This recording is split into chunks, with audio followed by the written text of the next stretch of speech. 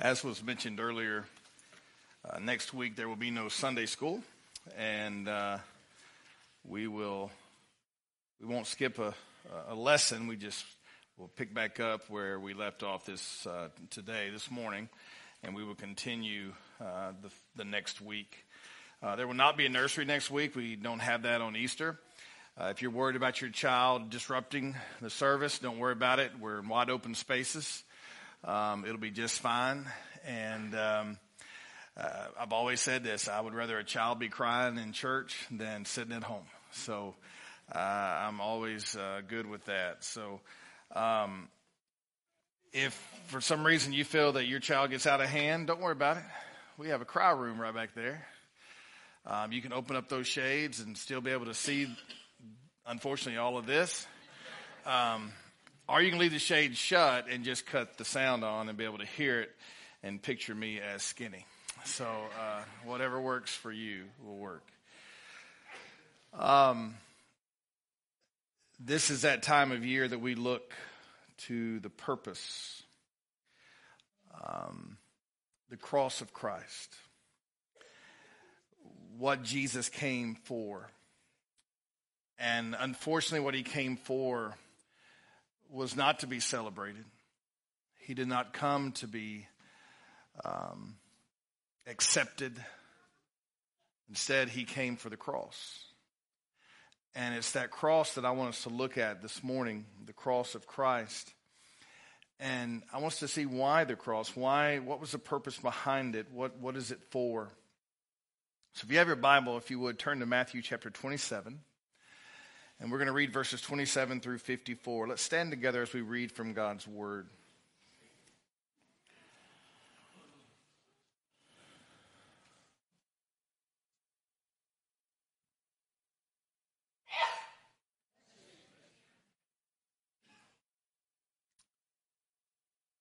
Then the soldiers of the governor took Jesus into the praetorium and gathered the whole Roman cohort. And this is about 600 men, okay?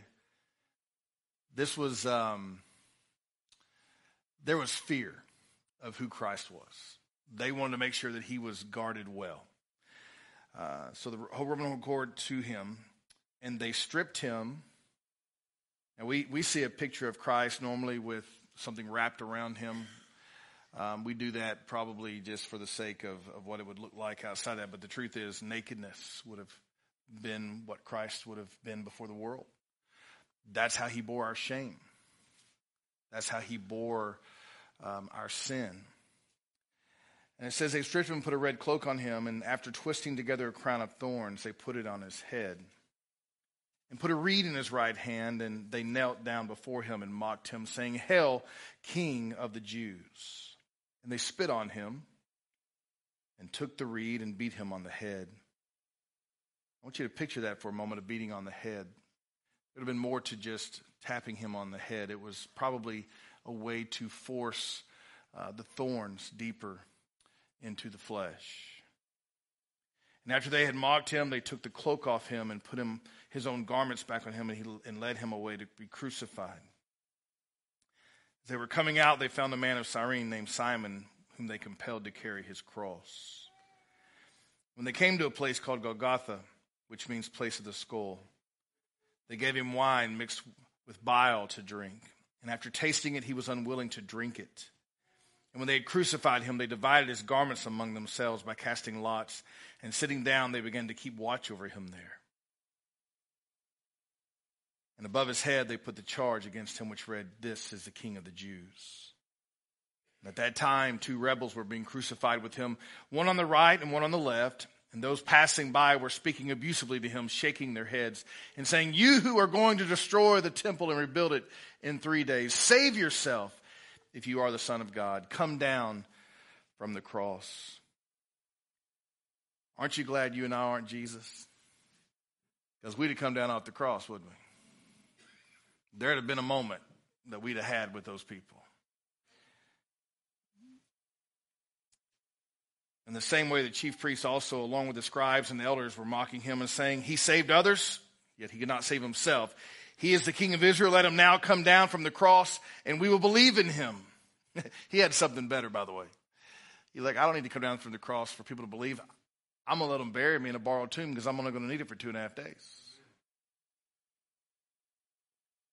He has trusted in God. Let God rescue him now if he takes pleasure in him, for he said, I am the Son of God. And the rebels who had been crucified with him were also insulting him in the same way. Now from the 6th hour, darkness fell upon all the land until the 9th hour. And about the 9th hour, Jesus cried out with a loud voice, saying, Eli, Eli, lama sabachthani. This is my God, why have you forsaken me? And some of those who were standing there when they heard it said, this man is calling for Elijah. And immediately one of them ran, and taking a sponge, he filled it with sour wine and put it on a reed and gave him a drink. But the rest of them said, let us see if Elijah comes to save him. And Jesus cried out again with a loud voice and gave up his spirit. And behold, the veil of the temple was torn in two from top to bottom. Folks, that's good news. There's nothing separating us from God any longer. Jesus has made a way. And the earth shook, and the rocks were split. Also the tombs were opened, and many bodies of the saints who had fallen asleep were raised. And coming out of the tombs after his resurrection, they entered the holy city and appeared to many. Now as for the centurion and those who were with him keeping guard over Jesus, when they saw the earthquake and the other things that were happening, they became extremely frightened and said, truly, this was the Son of God. Is that not awesome?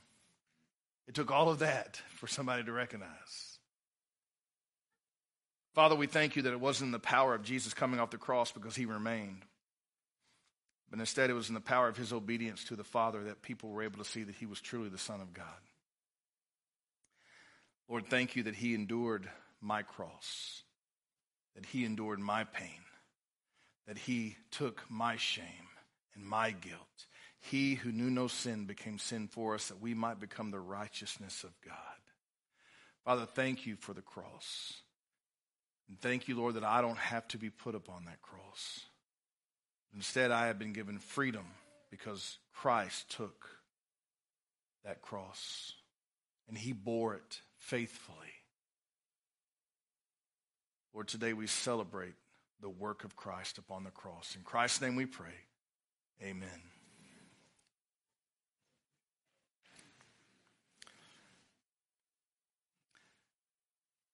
Jesus went the way of the cross because it was the only way for salvation. In Exodus chapter 12, if you have your Bible, I'd love for you to turn there. In Exodus chapter 12, we read these words. And the Lord said to Moses and Aaron in the land of Egypt. Now, this is a time that you probably studied a little bit about this morning if you were in Sunday school.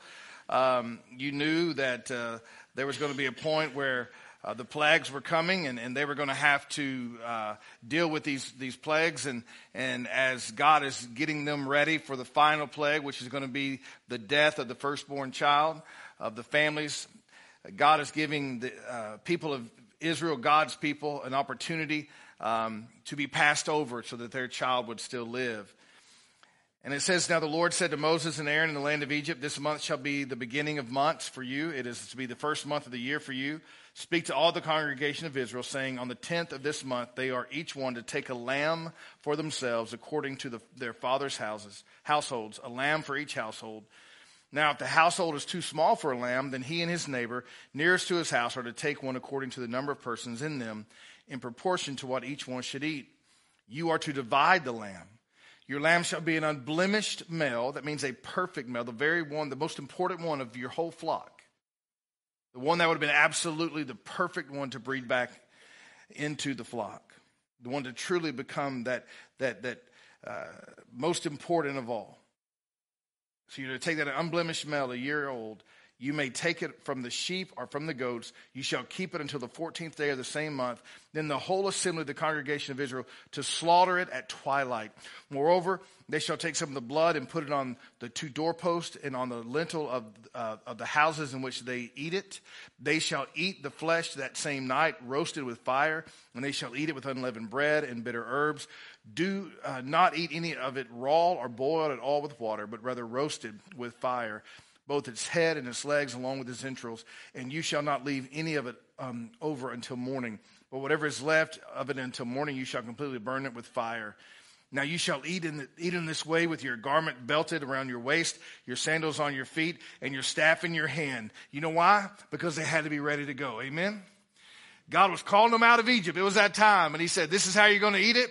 So that whenever it's done and they wake up to find their firstborn dead, you're already dressed and ready to get out of there. It is the Lord's Passover. For I will go through the land of Egypt on that night and fatally strike all the firstborn in the land of Egypt, from the human firstborn to animals, and against all the gods of Egypt I will execute judgment. I am the Lord. And the blood shall be a sign for you on the houses where you live. And when I see the blood, I will pass over you, and no plague will come upon you to destroy you when I strike the land of Egypt. So here we see the first Passover. This is that moment that Egypt is about to be in the rearview mirror of the Israelites, because God is setting them a way to get out. He has set it up as a Passover lamb. Once this is done, if that blood is set upon the door, then you will be free. Now, I believe this beyond a shadow of a doubt, that whoever would have done this, including if they were not of the lineage of the Israelites, they would have still been safe. Why? Because they were trusting in that blood. They were following the directive of God.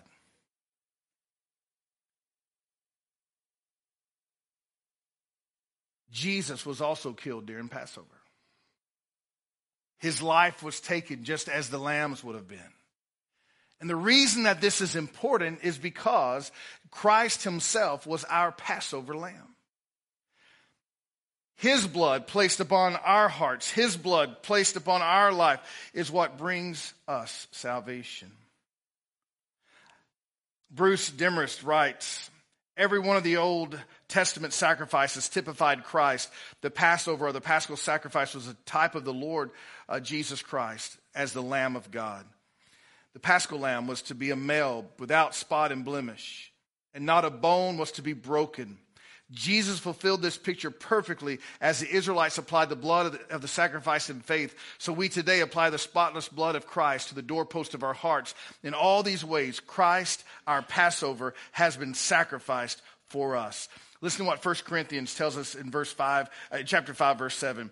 It says, clean out the old leaven so that you may be a new lump, just as you are in fact unleavened. For Christ, our Passover, also has been sacrificed. He is declaring here that for those of us who have been made brand new, we recognize the only way to be made brand new was by the Passover lamb of Jesus Christ. It is Jesus, it is the cross of Christ that brought us hope. It is the suffering of Christ that brought us hope. Think about this. Here is Jesus.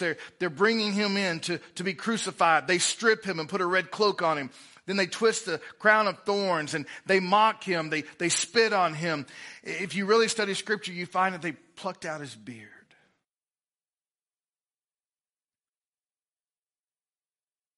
The pain, the punishment that he carried, and yet he continued towards the cross. He continued. The weight of the cross was so great that they had to find someone else to finish carrying his cross because the burden was so great. They mocked him. And they said, if you'll just come down off the cross, we'll believe you. Jesus knew the will of the Father, and the will of the Father was for the Son to be sacrificed. So he remained upon the cross. Because of his faithfulness to the Father, we read in that last verse of Matthew 27, it says, now as for the centurion and those who were with him keeping guard over Jesus, when they saw the earthquake and the other things that were happening, they became extremely frightened and said, truly this was the Son of God. It was because he remained faithful that they were able to see the power of God. Because he remained faithful that they understood that he was the Son of God. They saw the works. They saw the things that took place once he breathed his last. And they understood only God could do this for his Son. Then we go back again to Exodus 12, where that perfect, unblemished sacrifice had to be made. He who knew no sin became sin for us, that we might become the righteousness of God.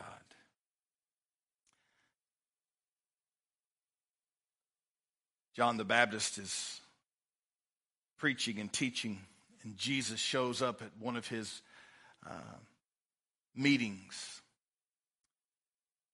And John sees Jesus walking.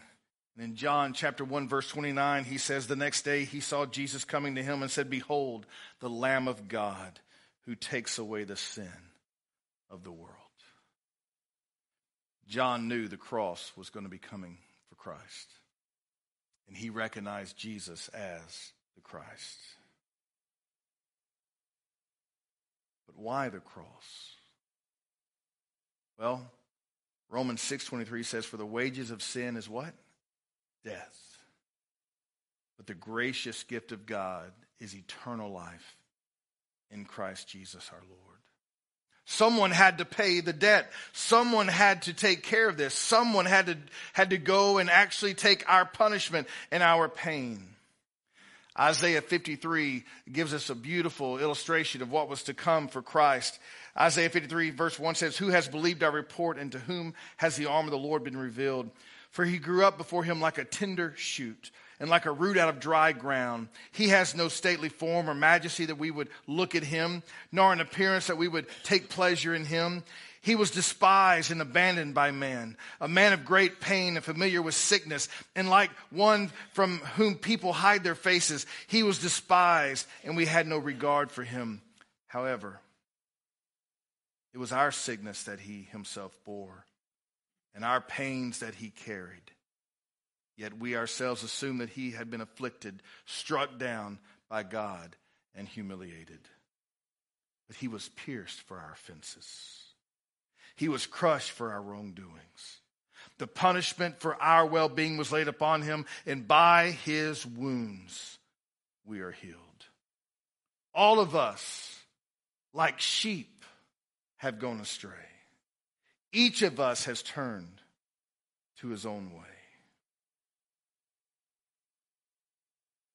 But the Lord has caused the wrongdoing of us all to fall on him. If you're wondering, how could God ever forgive me for the things that I've done? My friend, Jesus paid it all. He was oppressed and afflicted, yet he did not open his mouth. Like a lamb that is led to slaughter, and like a sheep that is silent before its shears, so he did not open his mouth. By oppression and judgment he was taken away. And as for his generation, who considered that he was cut off from the land of the living for the wrongdoings of my people, to whom the blow was due. You may tell you whose cross it should have been? Ours. But Jesus took care of that. And his grave was assigned with the wicked men, yet he was with a rich man in his death, because he had done no violence, nor was there any deceit in his mouth. You see, they wanted to put him in with the wicked, but yet Jesus, the Son of God, was put in a rich man's tomb, borrowed. But the Lord desired to crush him. Can you imagine that? Did you hear what I just said? The Lord desired to crush him. He desired to put this punishment upon his son. He desired to take what you and I deserved and place it upon Christ. Aren't you thankful that God desired to do that to his own son instead of us getting what we deserved?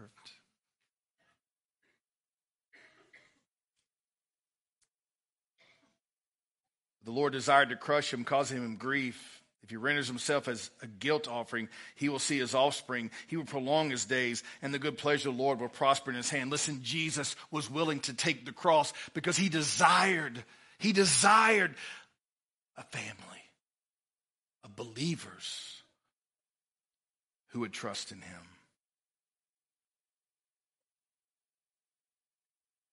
And the good pleasure of the Lord will prosper in his hand. As a result of the anguish, verse 11, of his soul, he will see it and be satisfied. By his knowledge, the righteous one, my servant, will justify the many, for he will bear their wrongdoings. Therefore, I will allot him a portion with the great, and he will divide the plunder with the strong, because he poured out his life unto death and was counted with the wrongdoers. Yet he himself bore the sin of many and interceded for the wrongdoers.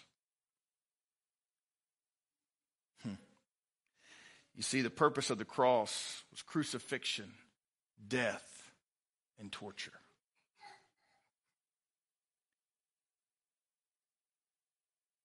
Jesus took that cross. Romans 5, verse 6 through 12 says, "For while we were still helpless, at the right time Christ died for the ungodly." Guess who that is? That's us. "For one will hardly die for a righteous person, though perhaps for the good person someone would even dare to die. But God demonstrates his own love toward us, and that while we were still sinners, Christ died for us." Jesus didn't say, "I'll take the cross when they're worth it. I'll take the cross when they're worthy. I'll take the cross when they do better." Jesus said, "I'll take the cross even though they don't deserve it."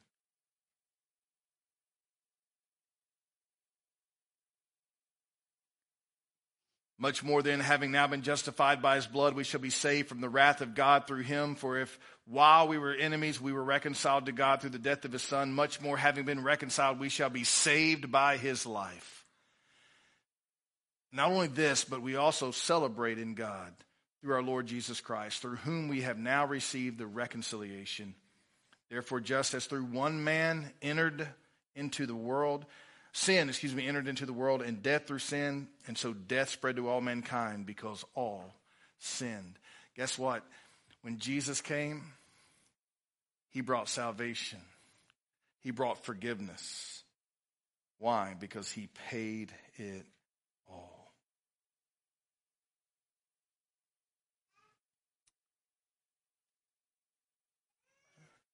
Continue with Romans 5, verse 18 through 21. It says, "So then as through one offense the result was condemnation to all mankind, so also through one act of righteousness the result was justification to life to all mankind.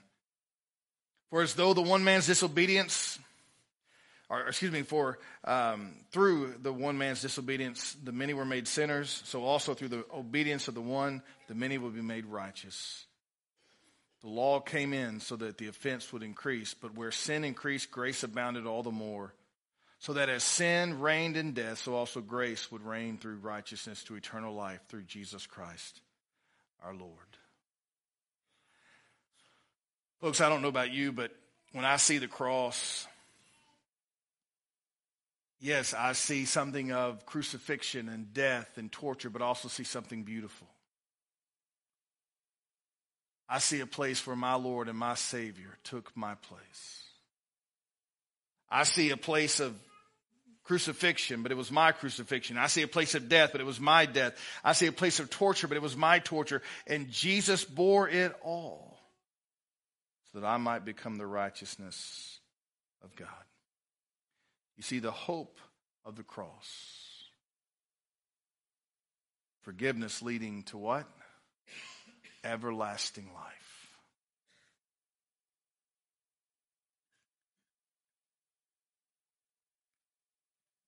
So, Brother Tom, what do we do with this? Well, we must respond to the cross.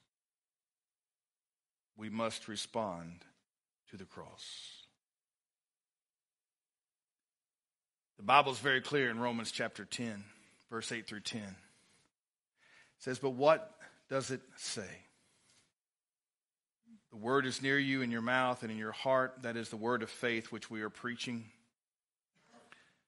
That if you confess with your mouth Jesus as Lord and believe in your heart that God raised him from the dead," what does it say?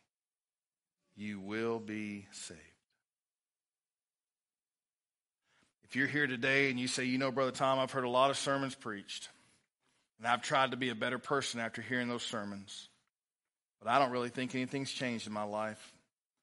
I'm about ready to just give up on trying to do better. I pray you will give up on trying to do better, because you can never do better until you believe upon Jesus Christ.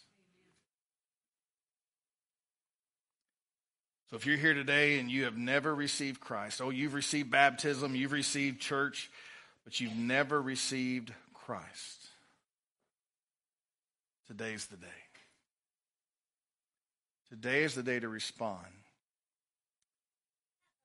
to the way, the truth, and the life. because no one comes to the Father except what? Through me.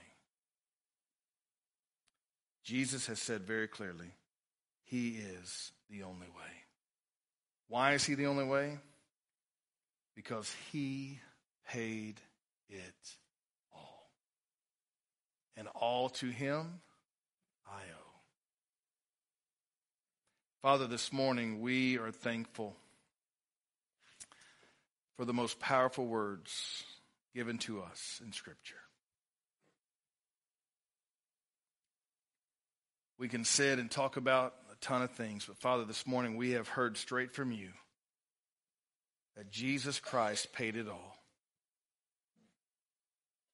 And the call for us to believe in him, to have everlasting life. My prayer this morning is, Father, that we will come to that place, each one of us,